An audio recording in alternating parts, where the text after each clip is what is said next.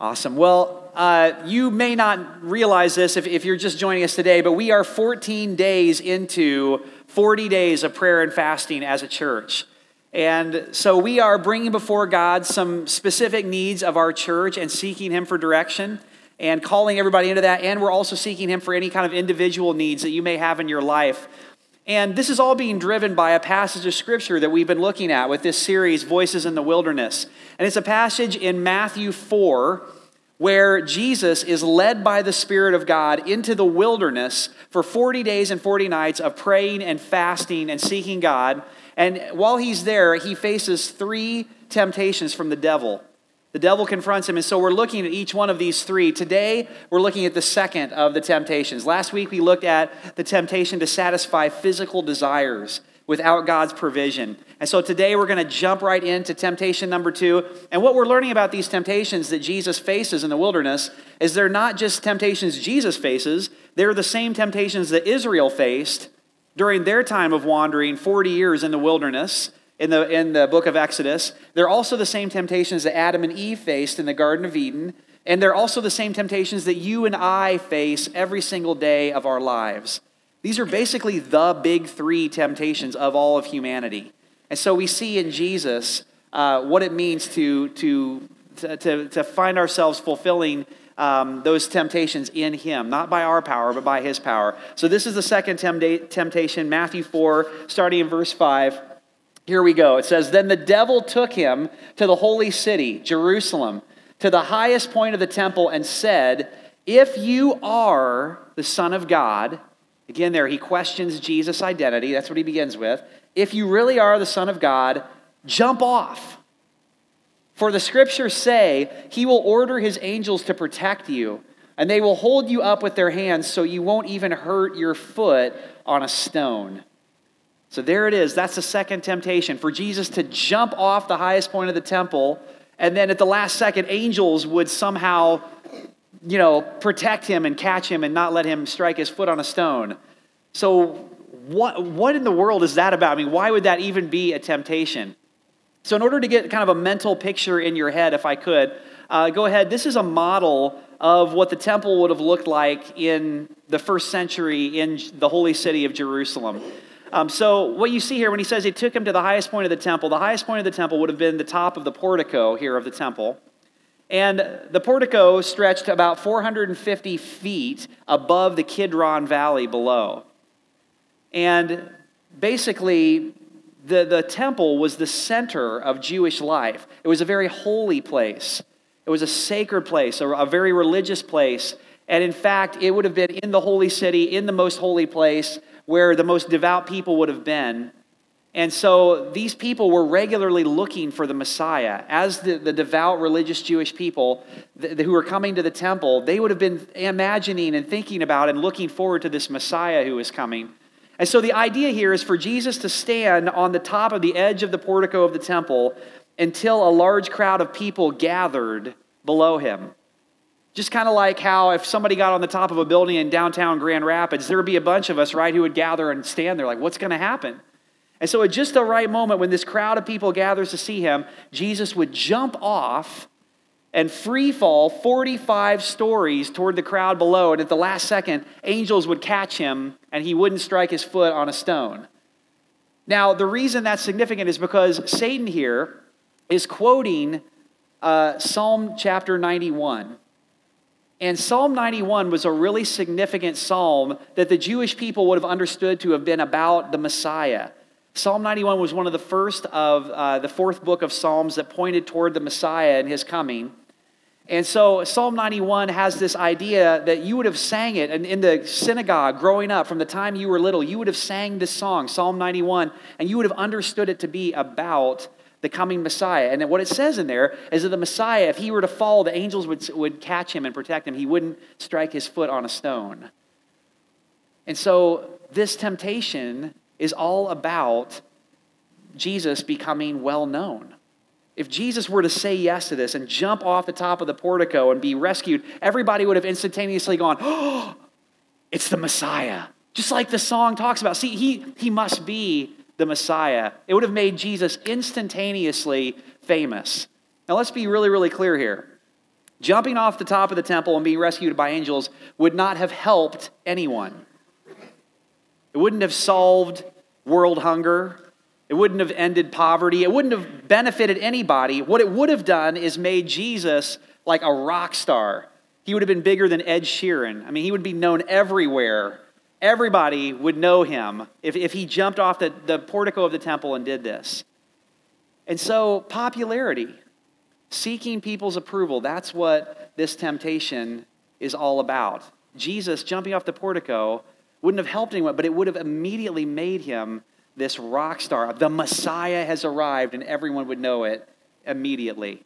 Think of all the good things Jesus could have done if everybody just knew he was the Messiah.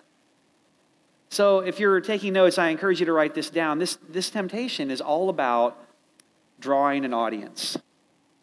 That temptation is to draw an audience and seek that audience's approval. We all have an audience, don't we? Meaning we all have people in our lives that we want to watch us for one reason or another. And they're not all bad reasons. And when we know those people are watching us, we dance. We perform. We put on the mask and we sing and we do whatever we need to do to win their approval. And here's my theory, actually. I think as we get older, we actually just accumulate more and more people into our audience.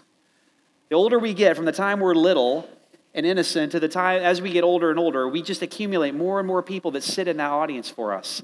Bosses, kids, grandchildren, clients, followers on Facebook or Instagram, whatever it is.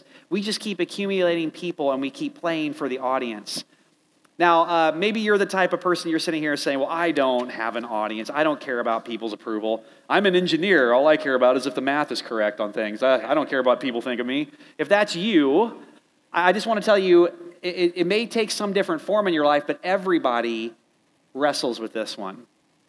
Everybody has an audience in their life, and everybody has some way that they seek the approval of other people, no matter how much on the outside maybe they don't look like they do.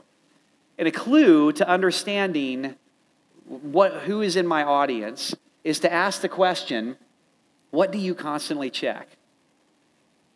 If you're trying to figure out, well, who's in my audience? What does that look like for me? A great clue to understanding that is, what do I constantly check? If you can identify that, you can understand who you're seeking to win approval of.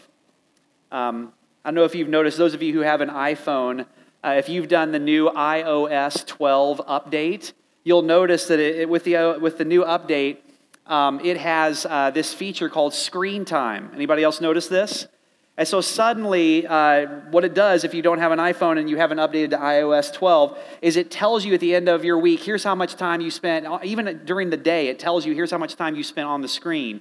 And it breaks it down, here's how much time you spent on social networking, and here's how much time you spent on other things. And how many of you have just been shocked by that as you've seen that? Anybody else besides me?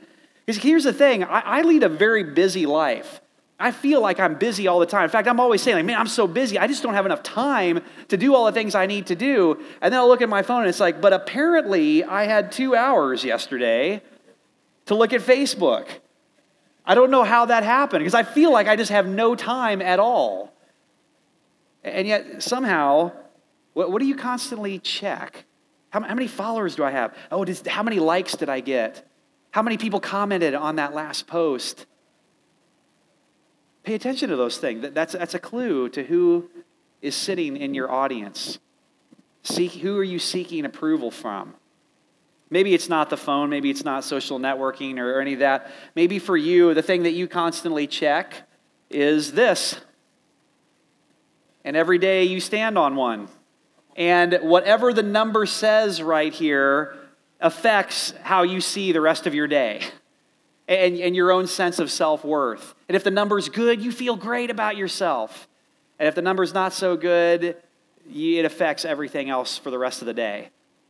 What about the young woman who starves herself and exercises to the point of obsession? Way beyond, it's one thing to be physically fit, and that's a good thing. but who it becomes this obsession because she's trying to look the right way for the right group of people because the audience has become maybe some followers, maybe a group of people, and if the scale says the right number, then she's doing well in life, and if it doesn't, then she's not. What do you constantly check? Usually it's a good clue to who you're seeking approval from and who sits in your audience. Maybe it's not the scale for you, maybe it's not, the screen. Maybe for you, this is it. And so maybe right this exact moment, you can tell me exactly what you have in your bank account because you checked it already today. To the dollar, you know exactly how much you've got in the bank account, and you know how much you've got in your investments and your portfolio. You know how much your total assets are worth. And it's the problem with it is that this thing has become a symbol for you of your own sense of self-worth. And if I have enough of it, then I feel adequate. And so everything in life becomes about, showing that I'm doing well in this area. So the house that I live in, the cars that I drive, the clothes that I wear, it's all about showing the world that I am winning when it comes to this area of life. What do you check all the time? Whatever you check most often is probably a good indicator of what it is in your heart that you're identifying yourself with to seek approval from a group of people with. And we all do it. For me, if I were to be totally honest with you, the audience for me oftentimes becomes the church. In a weird way, I'm standing in front of my audience right now. And as a pastor, sometimes the church becomes the audience that if I'm not careful, I can play to. One of the nice things about getting older is that as you get older, you can be honest about things you couldn't be honest about when you were younger. And so I can admit this now. I couldn't admit this years ago. But when my kids were really young, and I was first the pastor of Frontline, I chose to work endless hours here at Frontline. I'm going to say that again because I said it very, very intentionally. I chose to work an endless amount of hours here at Frontline. And there were reasons for that, and reasons that I would have given you at that time, and that I gave my wife and I gave everybody. It was that we had much less staff at the time, and so the needs of the church were much more on me. I mean, I was functioning in a role where I was doing a lot more and covering a lot more bases than I am right now, and the church was growing. There were all these issues, and so there was all this stuff I was dealing with, and so I needed to be here. And that's what Jesus would want, is for me to not neglect the church, but to be here at the church. And so that's what I did. I just put in hours and hours and hours.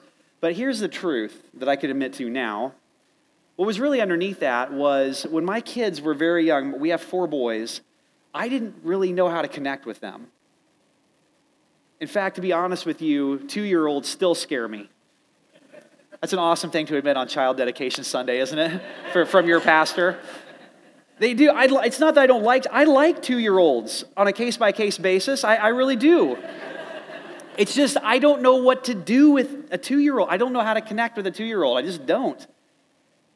And so what was actually underneath that for me when my boys were very young is there was this deep fear inside of me. What if I don't have what it takes to be a father to them? What if I don't measure up here in this area? And that was a very real fear for me, that somehow I was going to fail as a dad. And so I just went to this area of life where I felt like I could win. And I put up a religious front. And here's the thing, religion is actually a really great thing if you're trying to be a fraud. It's awesome. Because what you can do is you just keep putting up this religious front and you just get enough people to believe something about you, it must be true. And so I did a parenting series during those years at the same time while I was neglecting my kids at home. I did a marriage series during 1 year where I was slowly walking down the path of an emotional affair, walking away from my wife. And the thought in my head was, if I can just convince enough of you that I am something, that something is true about myself, well, then it must be true. If enough of you believe in the audience that it's true, then it must be. And I'm grateful to be able to say, I'm in this incredible place of grace in my life. I believe we are in the best years of our marriage, Carrie and I, that we've ever experienced. And I have a great relationship with all 4 of my boys right now, by the grace of God. But the truth is, I wish I could have those years back. There are some things I would do differently. There are some things I would take a little more slowly. That's the way this temptation works. For us here at Frontline, the temptation to play to the audience comes in this subtle way. If you've been with us the last couple weeks, you know the needs that are driving us right now as a church is that we need a new roof and a new sound system. And so part of what we felt was like to call the church together for a season of prayer and fasting to seek God's direction on how does he want us to go about looking at that. Now, to be clear, the roof is still intact, and as you can tell, the sound system is still working. But we're exploring, we're saying, God, basically what we said is, think of the roof and the sound system in this place as like a 1986 Honda Civic with 275,000 miles on it, okay? That's basically what we're dealing with here. And here's what I've been thinking about as it relates to this temptation and those needs.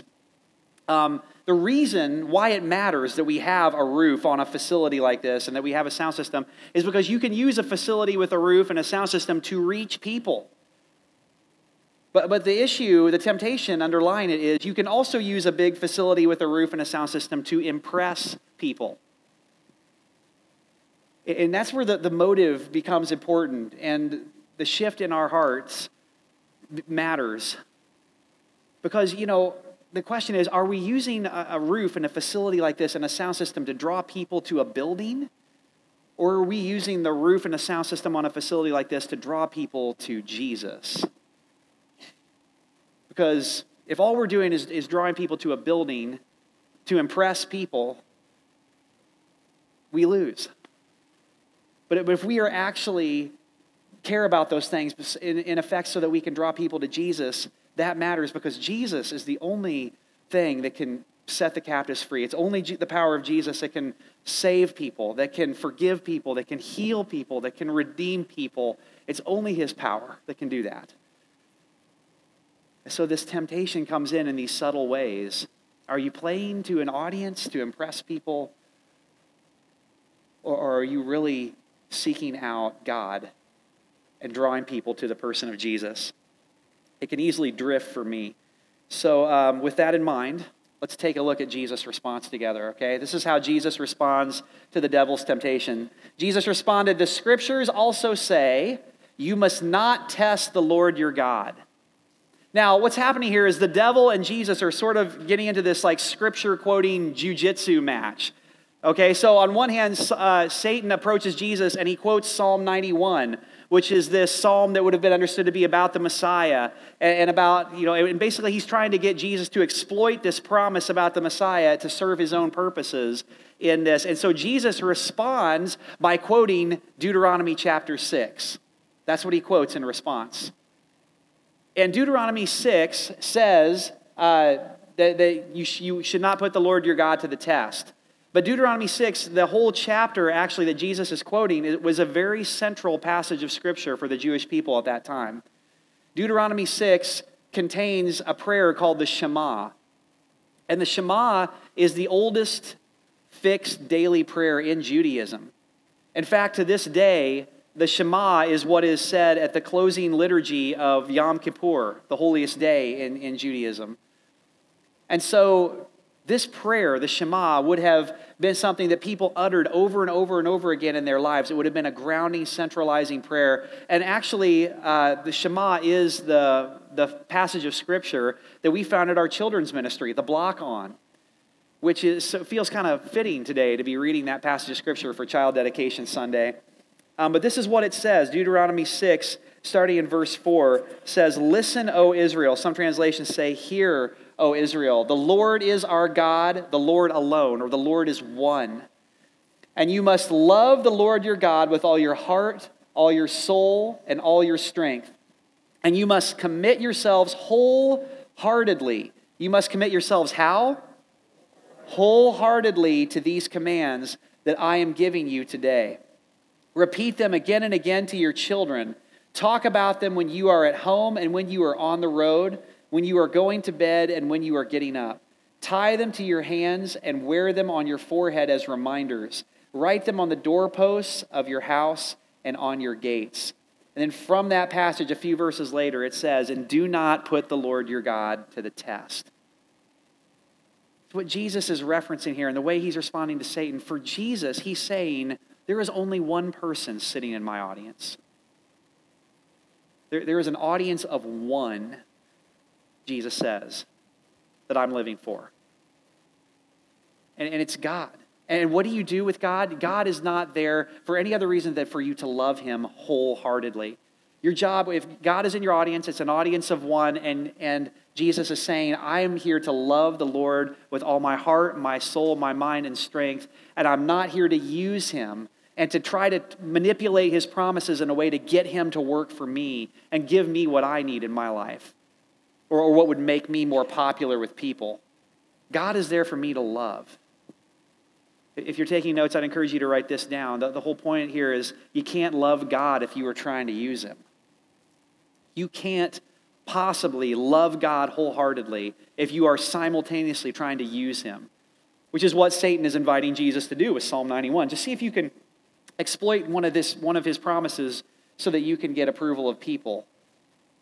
You can't love God wholeheartedly if you're simultaneously trying to use him. And in the same way, you can't serve people if you are simultaneously trying to impress them. Now, why does this matter? It matters because some of you right now are trying to figure out your purpose for your life. Maybe you're in a stage of life where you're just asking, what on earth am I here for? Or maybe it's, what on earth am I still here for? What do you want me to do with my life, God? What would be the meaningful, fulfilling thing for me to do with my life? And here's what I would say. Finding your purpose in life that God has put you on this earth for is always connected to loving God first and serving people. It always begins there. And your most meaningful, your best contribution to this world will always be connected to the way that you love God wholeheartedly and the way that you serve people. And you can't love God if you're trying to use him. And you can't serve people that you are trying to impress somehow. You can't. The motives get mixed up and it doesn't work. And so what Jesus is doing here in this moment is he's connecting back to that idea. And what Satan is doing here is brilliant, isn't it? The devil knows if he can get Jesus just to start living for the approval of people, then he can drag Jesus off his purpose. The purpose that God put him here on earth to go toward the cross and toward the resurrection. And the reason is because that's what happens to all of us. If the devil can just sort of get us to start living for the approval of people, he can draw us off the purposes that God has for our lives. And so our relationship with God just becomes trying to use him in some way so that we can impress more and more people rather than loving him and serving others. And it's subtle, and it takes root in subtle ways. And then it just keeps going. It's like a path that once you get on it, it's just a little bit off. And the farther you go in life, the more off you get. And Jesus is saying, I'm not going to fall for that. What's amazing is if you trace the path of Jesus' ministry from then on in the Gospels, this isn't the last time that Jesus faces this temptation. It isn't the last time that he faces the temptation to seek the approval of people. And what you see is again and again and again, Jesus refuses to go after the approval of people. He seeks after loving God, the audience of one, and serving people with his life mission. I'll give you a few examples of this. You see this with the religious authorities in Matthew chapter 23. It would have been so tempting for Jesus to seek the approval of the Pharisees and the Sadducees and the scribes. These were the religious power brokers of Jesus' day. And for them to have approved of Jesus they could have opened so many doors for him, even just personally. If they would have recognized him and recognized what he was doing, man, it could have opened so many doors. There could have been so many good things to come from that. But Jesus recognized the corruption that was going on with them. And so in Matthew 23:3, he says to his followers, he says, look, the religious authorities, they may sit in the seat of Moses. You may have to listen to them, but don't you be like them. Don't be like them. And he refuses to play to that audience. He refuses to seek their approval. You see this with politics in Matthew chapter 22. This is a good one for us to remember. In Matthew 22, it's one of my favorite stories in the Gospels. You have these two groups of people that approach Jesus. You have this group of Jewish nationalists who hated King Herod. They absolutely hated him. And they came together with their political enemies, the Herodians, who loved King Herod and thought all the Jewish people should be supporting King Herod. I mean, think of these two people as complete opposite ends of the spectrum politically. Like, think Democrats and Republicans, okay? And imagine them coming together to do something. It's amazing, isn't it? So they came together to Jesus with a question. And the question they ask him is it right, Jesus, do you think, to pay taxes to Caesar or not? And the question was intended to be a trap. Because if Jesus answers, well, yeah, it's okay, or if he says, no, absolutely not, but whatever he answers, he is going to win the approval of one side of the political spectrum, and simultaneously, he's going to be hated by the other side of the political spectrum. So it's a trap to get him to choose a side politically. And Jesus answers so brilliantly by saying, well, render unto Caesar what's Caesar, and God's what is God's. And they go away, both of them disappointed, both groups disappointed, because he just refuses to take a political side. Go study that sometime for yourself. It's brilliant, his response, and what that would have meant in that moment for those people. He just refuses to take a side politically, because his gospel was not a political party gospel. It was about all people, and it was about a kingdom that didn't belong to this world. It was a kingdom from another place. And he was devoted to that first and foremost. And that's what he was about. You're sitting there saying, some of you right now, well, but Jesus' message had political ramifications. Of course it did. Jesus' message had ramifications for every area of life. But he refused to take a side and to seek the approval of one political group or another. We'd do well to remember that. Jesus didn't fit into any political category because his allegiance was to God first. And then you see it in reference to the crowds. In John 2, it says that crowds of people were coming to Jesus and they were putting their trust in Jesus, which is the point why he's here, right? But then in John 2:24, it says that as the crowds were doing this, it said Jesus refused to put his trust in them because he knew what was in men's hearts. And he remained devoted to God alone. His mission was to love God and to serve people, not use God in an attempt to try to impress people. And he stayed true to that all the way to the cross. So for Frontline, as we think about what do we do with this temptation? How do we respond?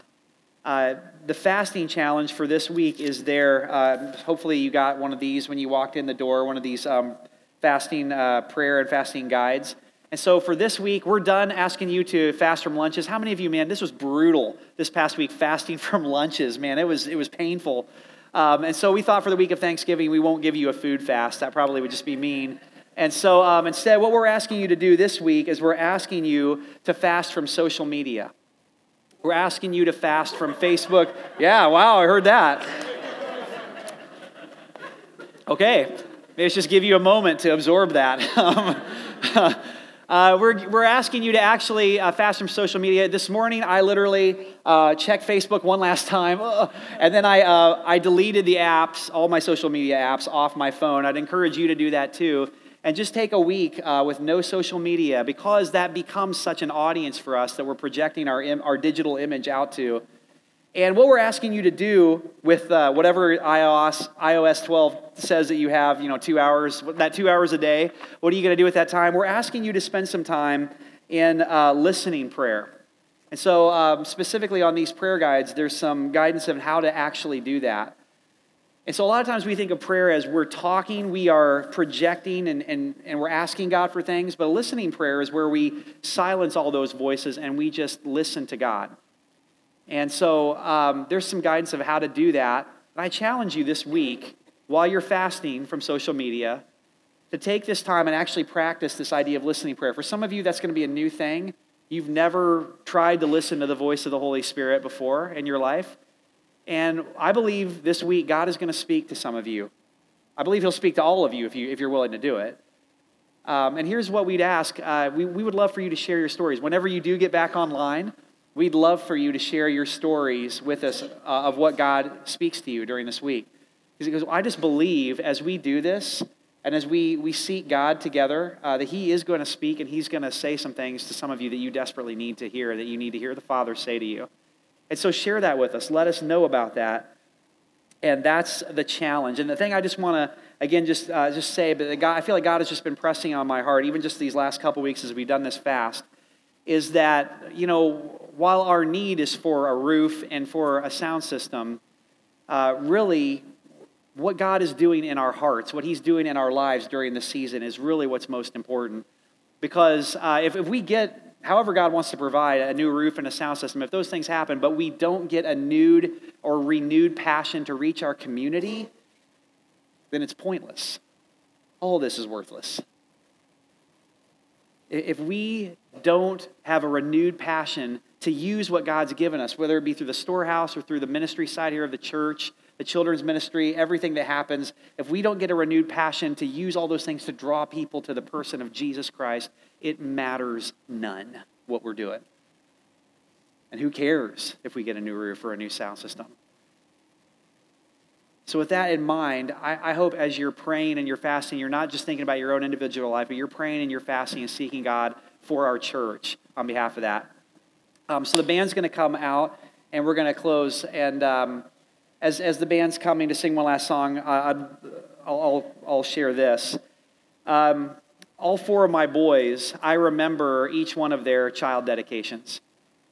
We actually had all four of our boys dedicated here at Frontline. And while I remember all four of them, there is one of those child dedications stands out to me. It's kind of emblazoned in my memory, and it's our third son, Aaron. I remember his child dedication well. We had a miscarriage before Aaron. And so Aaron was the child that we prayed to God for, and we pleaded with him for, and we fasted, and we asked God, would you please allow us to have one more child? And so I remember when Aaron was born, I remember his child dedication because it was a powerful moment where we knew God had provided for us. And so I remember on that day, I remember saying all the things that you say, God, today we surrender Aaron to you. And God, we dedicate Aaron to you now in the name of the Father, Son, and the Holy Spirit. He is yours. His life is yours. You do what you want with him. And it sounded really good. Problem was, we didn't mean it. We didn't mean a word of it until he was 2 years old and we sat in a doctor's office, and it was the first time that we had a physician use the word autism to describe what we were encountering with Aaron. And everything changed on that day. And we left those two parents sitting in that doctor's office. We've never seen those two parents ever again. I used to miss them. I don't miss them anymore. And the reason I don't miss them anymore is because what God has done with Aaron's life so far exceeds anything that I could have imagined for his life. The story that God is telling through his life right now is a far better story than the one I was making up in my head for him. We just celebrated Aaron's 13th birthday this past week. He's a teenager, which is terrifying. And I am finding that even at 13 years old, I'm still having to dedicate him to the Lord. And that's how it is with this one. That's how it is with this temptation. It's not just a one-time thing. If you decide to really do this, if you really decide to love God instead of trying to use him, and you decide to actually try to serve people instead of trying to impress them, you are going to hit moments in your journey where you're going to say to yourself, I didn't mean it. I take it back. I know I said that. I don't really mean it. God, would you help me just impress these people? Would you help me win the approval? Can't you just make this happen or that happen in my life? You're going to have those moments. So if I could end with just this encouragement, do this anyway. Because what God wants to do in your life and what he will do in your life if you live this one out is far better than whatever it is that you're imagining for your life. The purposes that he has for you, the story he wants to tell through your life, no matter how difficult it may be, is going to be a far better story than the one that you're imagining. So I'd love to do this if we could. Would you stand and offer a prayer as before we sing one last song? I want to challenge you this week to fast from social media and spend some time listening to God and let Him speak to you. As His son, as His daughter, let Him remind you who you are. So God, right now we just come before you as your children. And we recognize, God, that none of us has a place in your kingdom because of our merit, what we've done, what we've earned, what we've accomplished for ourselves. Because of all those things that we check constantly, all those people that we think approve of us, it all piles up into one big pile of nothing. And our identity and our hope and the promise of salvation is found in you. Thank you for loving us. Thank you for coming to this earth. Thank you for dying on the cross for our sins, for overcoming these temptations so that in you we can have a new life and we can overcome them too. We ask this week, God, would you speak to us in the places of our lives where we desperately need it the most? Speak to us in areas of our lives where we're trying to seek the approval of people, and remind us again, God, that we have only an audience of one. And that audience of one says to us, this is my son, this is my daughter, whom I love. With them I am well pleased. There's nothing to gain, nothing to lose, nothing to prove. We're your children. And would you write the story with our lives, and would you write the story with our church, God, that you want to write?